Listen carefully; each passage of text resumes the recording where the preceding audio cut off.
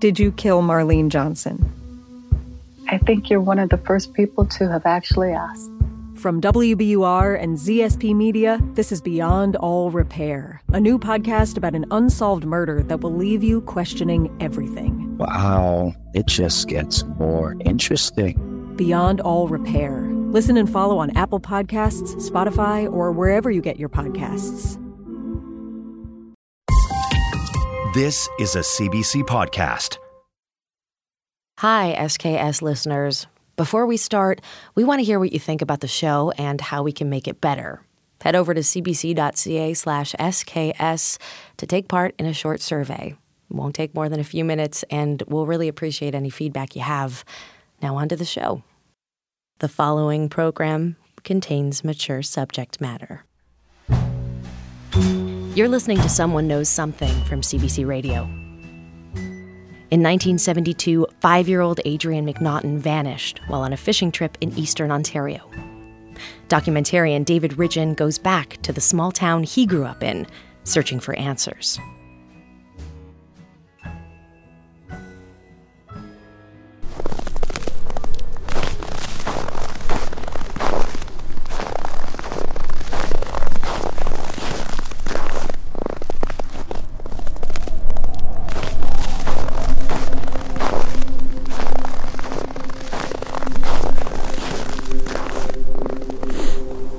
It's got to be minus 15 up here today. It's gorgeous though. Very blue sky, nice and clear, low sun.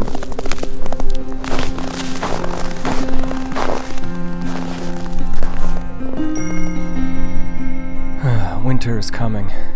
And up till now, 3 days after Christmas 2015, it's been the warmest December I can remember in 47 years.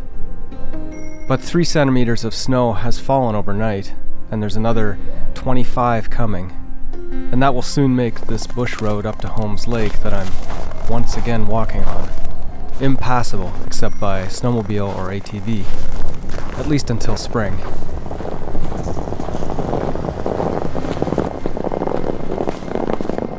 Morning. How are you doing? Not too bad. I'm David, nice to meet you. I'm Mike. Nice to meet you, Mike. Mike Grebler has driven up from Ottawa. He's here to help in the next stage of the journey in trying to find Adrian McNaughton, who mysteriously, 43 years ago, at the age of 5, disappeared without a trace from this area.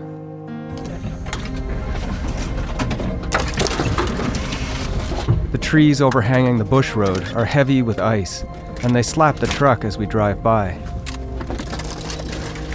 My name's Mike Grebler. I'm retired from the Canadian Coast Guard after about 36 years of service. My background is as a mariner, and part of that, I was also a fleet diver in the early 80s. I got involved with this just by pure chance about 8 or 9 years ago when I saw a posting on one of the diver scuba board sites where they were looking for volunteers to help train search and rescue dogs. And that kind of perked my interest because I really had no idea how you would do something like that. And that's how I ran into Kim. Mike's a big guy with a salt and pepper mustache and sunglasses, and he drives a big truck filled with scuba gear. That's what will get our attention. There's 5 red Remembrance Day poppies pinned on the visor above his head. And like Kim Cooper, who has also come up today with her dogs, he wears a big red search and rescue style jacket. And he has a Canadian Coast Guard insignia on his thick wool hat. Mike's a qualified dive master, someone who leads and is responsible for all the other divers on a site. And he projects a kind of amiable authority in everything he does. Have you ever done or conducted dives for human remains before? The short answer to that is yes. We've done some actual searches for Kim, and the people that we're trying to help would be the family members that are remaining. So when we do this, out of respect for the family, we do not advertise that we're doing this because it builds a false hope. Because what we're doing here is very, very difficult, and our chances of finding anything are very, very, very low.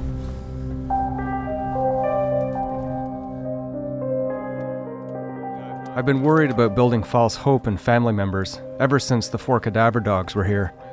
All of them, independently, made intriguing signals at a location on the eastern side of Holmes Lake. That's why we're here today. As volunteers, we're not law enforcement, so if we do find something, we obviously treat this as a crime scene. We mark it so that police divers can go in and actually do a proper investigation. We do not try to remove, touch, disturb anything. That gets turned over to the police. But what I have to do in order to get the police involved, I must be able to describe something that actually makes it worthwhile for them to come up here. We arrive at the parking spot near Holmes Lake. The place is covered in snow and it's freezing cold, but still starkly beautiful. So the lake is just down the road here, 50 meters, so we could just have a walk down and see the lake. Oh, excellent. Kim has brought her dogs, Breeze and Grief. But for now, I have a feeling they'll be just staying in the truck. The dive site's 300 or 400 meters away, but you can see the lake right here at 50 meters. Oh, okay. Let's go take a look.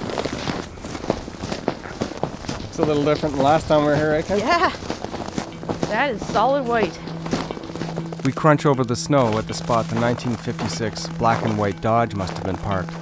The one that John Gervais told me he saw on June 12, 1972, around midday. And it reminds me that I've done a bit of legwork on that. So we'll come back to the lake. It's turning into John Gervais' house, Calabogie, Ontario. I'm going to ask him about the black car, see if I can get some imagery that matches with his memory of what he saw that day, June 12, 1972.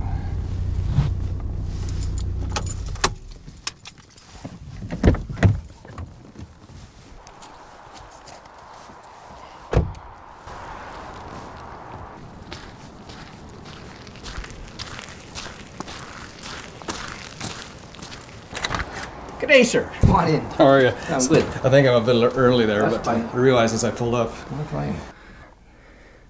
So I just want to go through a few of these images of the Dodge, a Dodge 56 black and white. And one of these images could be the car that you saw.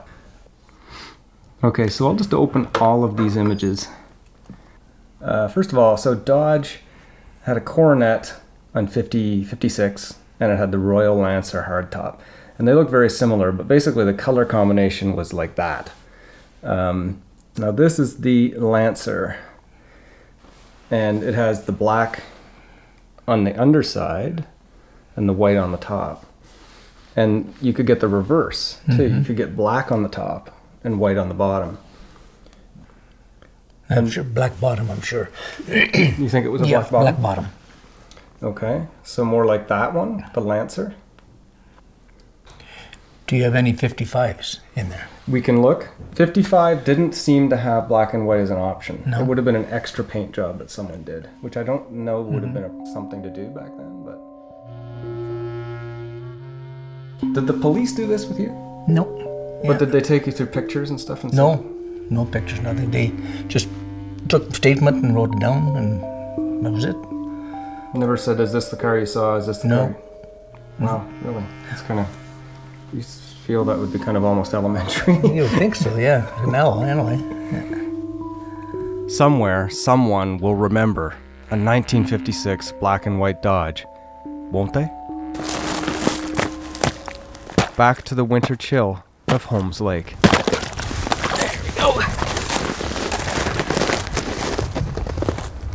Does not look promising. Not today, eh? No.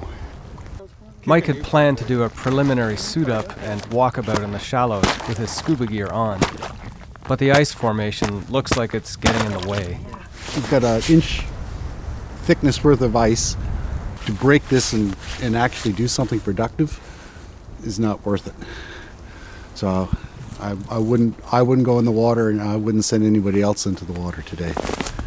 This, unfortunately, the search is going to wait until spring. But at least we can do a little bit of planning. Good. Okay, so let's do that. Let's go, and then I'll ask some questions.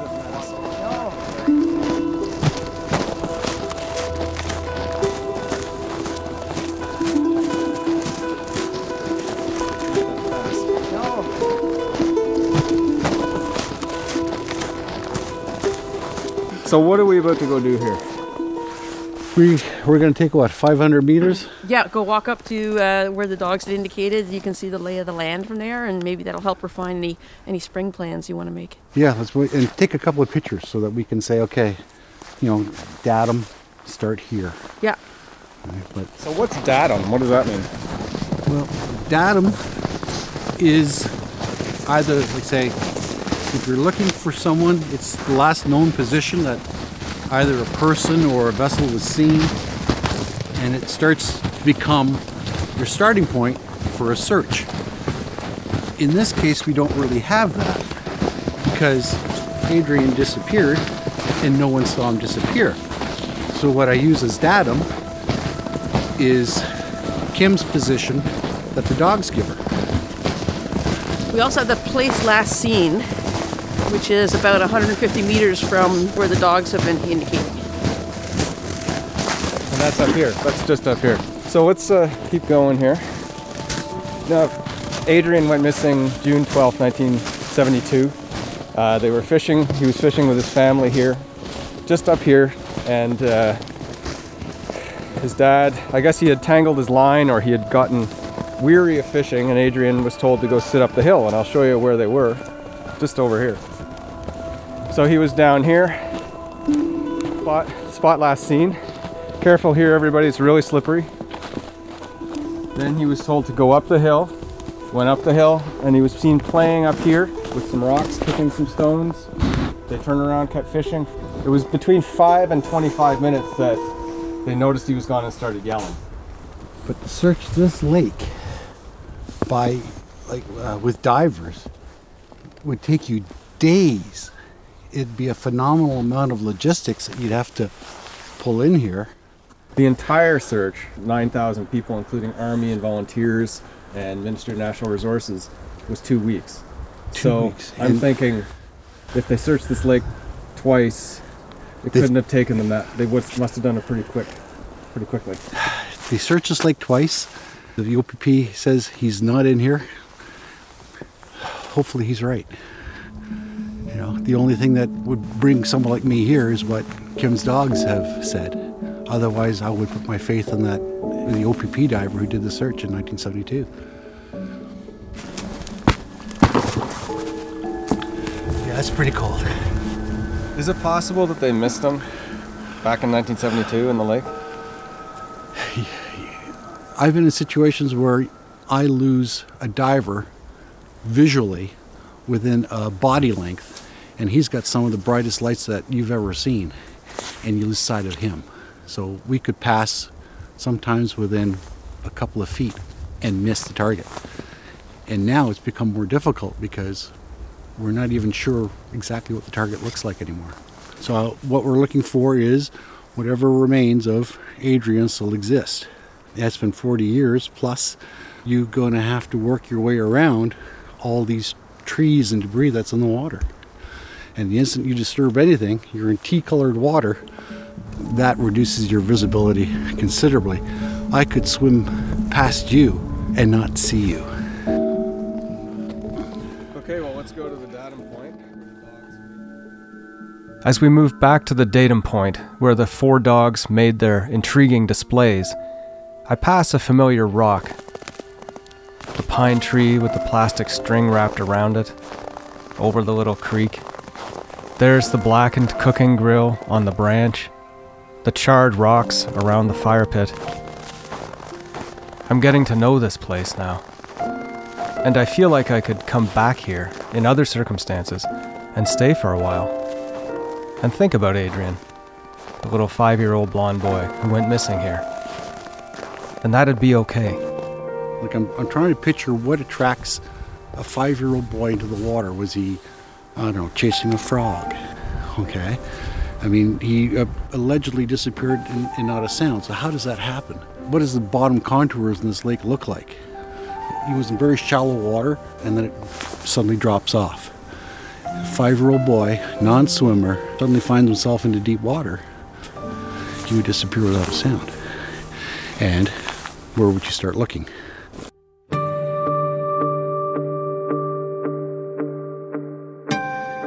I can see the gears working in Mike's head. He wants to get into the water. He wants to put on his dry suit, the kind that keeps you warmer in cold water. But the ice cannot be broken easily. He grabs a stout branch and pounds at the lake. You see, if we didn't have the ice problem, and this was a datum, and so it's here and by the rock outcropping, Yeah. I get you to put me in just over there. At that tree? At that tree. Yeah. And not disturb anything here, and then sort of swim in quietly and just see if there was anything there. Okay. So this area, this rock is exactly, all the dogs have lighted on this rock and looked that way and smelled that way and done a quiet sort of like that on that rock in this direction here, that way. Yep. And that's the way the wind was coming from. Yeah, it swings around here a little bit, but yeah. And I think all the dogs had reactions along that coastline over there. At different spots, and of course we're talking different days, so the wind's going to change ever so slightly from one day to the next. Yep. You know, well, it could change dramatically from one day to the next. But we had 3 dogs in here on the same day. And on that day, everyone was on that rock, either indicating or actually out here swimming and biting the water. Yeah. But that's how you start formulating a plan. Like you take what Kim provides and you take what the OPP divers have provided, and you start thinking like a 5-year-old kid, and you kind of go, okay, what could have happened, and start there. And in terms of the information.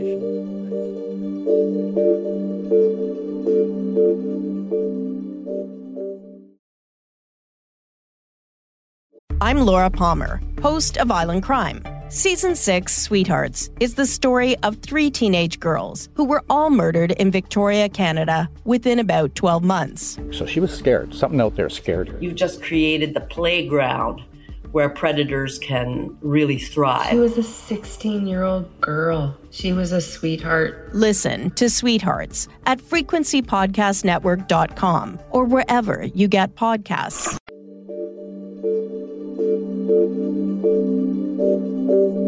We'll go over to this place where this log is, and then I'll talk to you about how many people and things like that.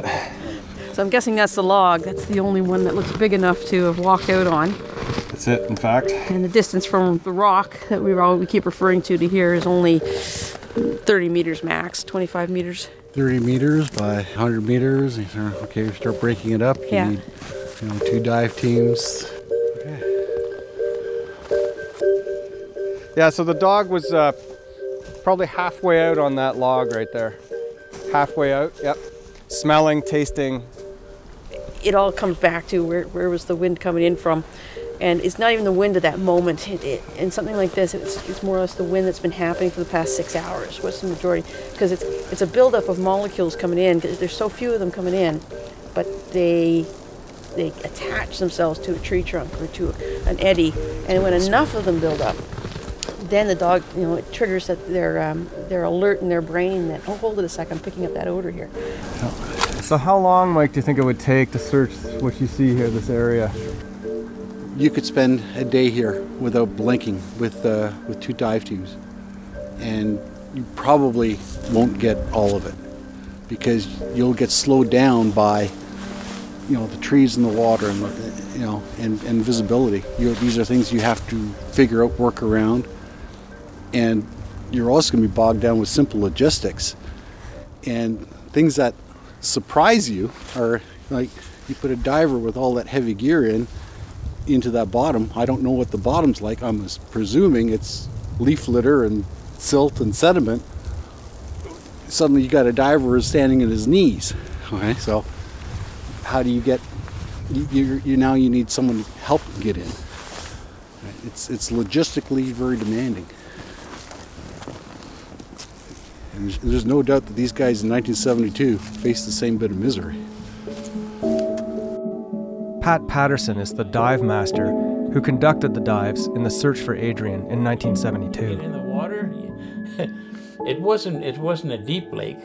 If I remember, it was mostly around that 30 feet. So do you always just go right down to near the bottom when you're searching, or do you sort of do the water column, like do you... No, on that particular type of dive, we would start at shore and we just, not walking, but as if you were walking, and gradually make your way down a hill till you hit the level of the lake bottom, And just go right across. Yeah. And sometimes, like I say, you might hit a hole which would be 40 feet deep, but you'd be back up in a minute, or you'd hit the odd place that come up to 20 feet. I got Pat on the phone, so Mike and I could ask him questions directly. When you walked across the lake with the rope, were you putting your hands in the muck all the way across? On the bottom? Yeah. Oh, more or less, Yeah. Okay. Because you'd get close to the bottom, of course, and then you'd shove off so you didn't disturb it. Otherwise, you got clouds around you. I'm going to say you tried to stay a limit of 2 to 3 feet above the bottom type of thing, Did you have a lot of obstructions in there? I got to say, not really. It was fairly clean. Very little weeds in the time. A few little parts of trees closer to some of the shores, Mm-hmm. Stuff that had fallen in years prior to that and really hadn't rotted away yet. Actually, we saw quite a few dead trout on the bottom. The lake is going dead at that time, Seems to me maybe one end of the lake might have been a little more swampy or something, or weedy. I was intrigued to hear about the number of times you dove. 2 or 3 times you searched Holmes Lake. And you said that the first search happened, and then a week later you would have done the other search. Yeah, and there was upwards of 3 or 4 lakes within, say, 1 to 2 miles that we'd go and check too, And then as we're taking a rest, we'll say, well, okay, in the morning we'll go back up to Holmes, let's do it again. Right, I see. So you you started at Holmes Lake, then you came out and went to other lakes, then came back to Holmes Lake. And then the timing when you first hit the water after Adrian disappeared. So Adrian disappeared June 12th in the evening of 1972. And so would you have hit the water like June 13th in the morning? No, it was the next day, but it would be probably more in the, around noon. Okay, so we'll say you started midday June 13th. I would say that would be pretty close, yeah. Pat's version of the dives, conducted in Holmes Lake and the surrounding lakes back in 1972, sounds pretty thorough. But was there room for error in what they did? So how important is it to understand the history of the case and the history of the original dives and all that stuff? Like, how much research do you have to do before you get into this? As much research as you can put your hands on. Everything helps. Every shred of information. Anything that the police divers can provide on lake bathymetry, the conditions that they ran into, obstacles, debris, anything like that is helpful in a search area, how they conducted it, what they did, right down to, for us now, looking at a target,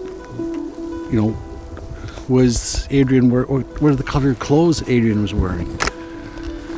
Right, and we do know that he had a blue quilted jacket on, nylon quilted jacket, and he had rubber-soled shoes. How does a body work in water? Like, does a body, like, if it falls in there, is he just going to stay right there? Or is he going to slowly, with wave action, kind of find the lowest point in the lake? How does that work? If it's a drowning victim, the body will sink. And then after a period of 3 or 4 days, depending on temperature, the body will rise again because of the buildup of gases in the body. And is there some theory that says that a smaller body may not produce enough gas to rise as much? That could be now. We're working well outside of my area of expertise when it comes to those kinds of opinions.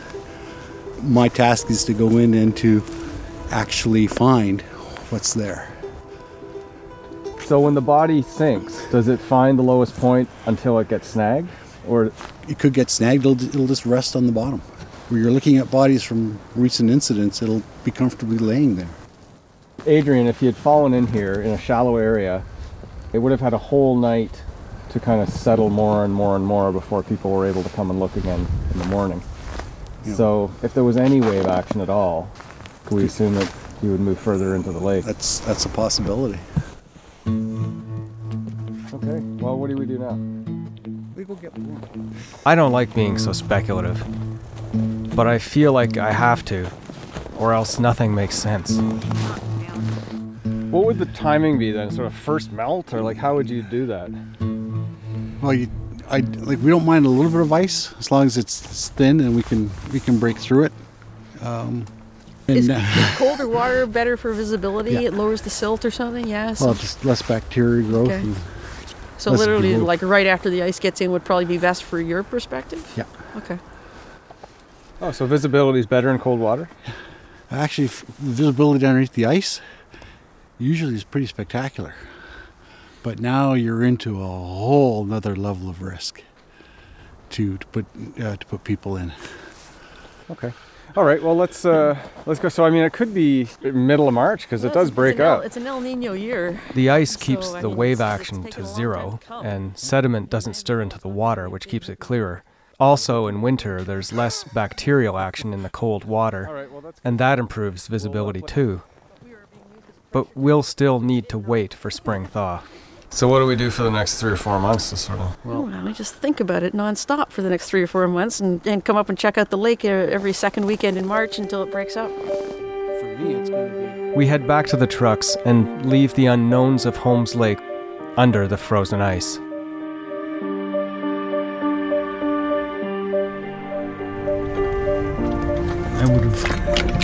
I would have liked to have gotten into the water, but it is what it is, right? Because I know the goals that you and Kim had would be to have a miracle by some fluke, by some miracle, I find something. My goal, which is not that far different, is to put together a plan. You increase the probability of finding something. So would you say, in your estimation, Mike, that if you go in and do this dive in the spring and don't find something, is that conclusive in any way, or how does... No, that's the hard part, is that we could go back in the spring and we can do a search again and take a very disciplined approach and not find anything, and that still doesn't mean that Adrian is not there. He could still be there.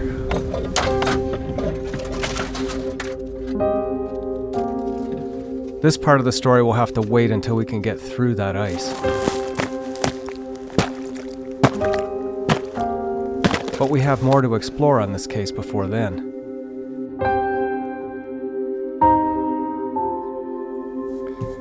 So we're working on this one being the operative. I would assume so, yes, that one. It's the best of my knowledge now, but it was black and white. I'm positive of that. And 56, I'm pretty positive of that too. So that must be the color combination right there. Were the people that were there hanging around the car, were they like sitting on it or around it or just anywhere just nearby it? They were nearby it because their campsite was right there too. We only stopped a few seconds type of thing and walked ahead past them. It was a day site, do you think, or was there a tent? I think there was a tent. Do you think they were there just for the day, or was it? No, I think they were there for the weekend type of thing, because there was a bonfire and things like that. They weren't there just to fish for an hour or so. They were set up for camping. And so the fire, there was a fire. The black and white car and the people apparently camping around it are important. We'll get an image similar to the 1956 Dodge Lancer that John Gervais says he saw that day onto our SKS website and out through social media. Also, and a bit on a tangent, maybe even a far-fetched one, I've read of an abduction attempt nearby within a month of Adrian's disappearance, another young boy. And yes, the psychics who told the McNaughton family what they thought happened to Adrian back in 1972, should they actually be looked at? But as I head back to my home, my mind movie is still at the bottom of that frozen lake. and I can see myself looking down through the sheen of ice and cracking it open with a sledgehammer.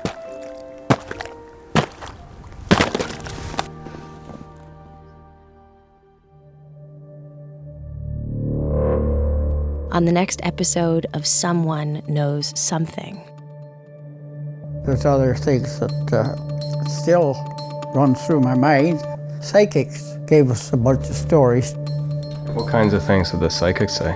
Well, there was one lady came from England. She told the whole story just about the way it was at Holmes Lake. She told the story that Adrian had walked away and there was a guy in there and he picked him up. Visit cbc.ca/SKS and click on this week's episode to see a photo of the 1956 Dodge Lancer, similar to the one at Holmes Lake the day Adrian disappeared. Subscribe in iTunes or your favorite podcast app to catch up on previous episodes. If you like the show, tell your friends. Someone Knows Something is hosted, written, and produced by David Ridgen. The show is also produced by Ashley Walters, Sandra Bartlett, Steph Kampf, and executive producer Arif Noorani. The music is by Bob Wiseman, vocals by Mary Margaret O'Hara and Jess Reimer.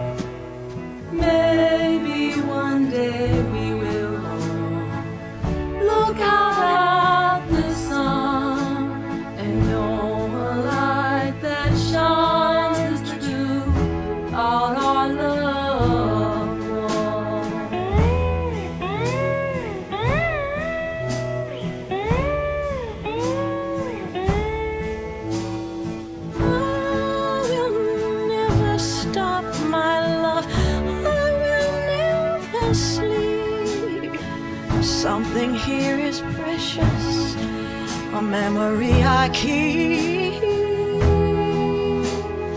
I will never, never stop my love. I will never sleep. All I want is an answer for this mystery we keep.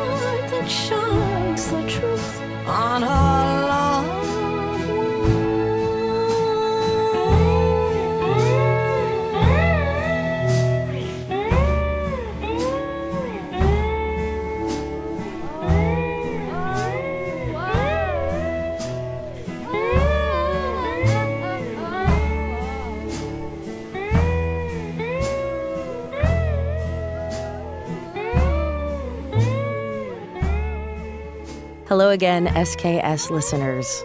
We just want to remind you again about the Someone Knows Something audience survey on our website. If you want to tell us what you think of the show and how we can make it better, visit cbc.ca/SKS. Thanks for listening.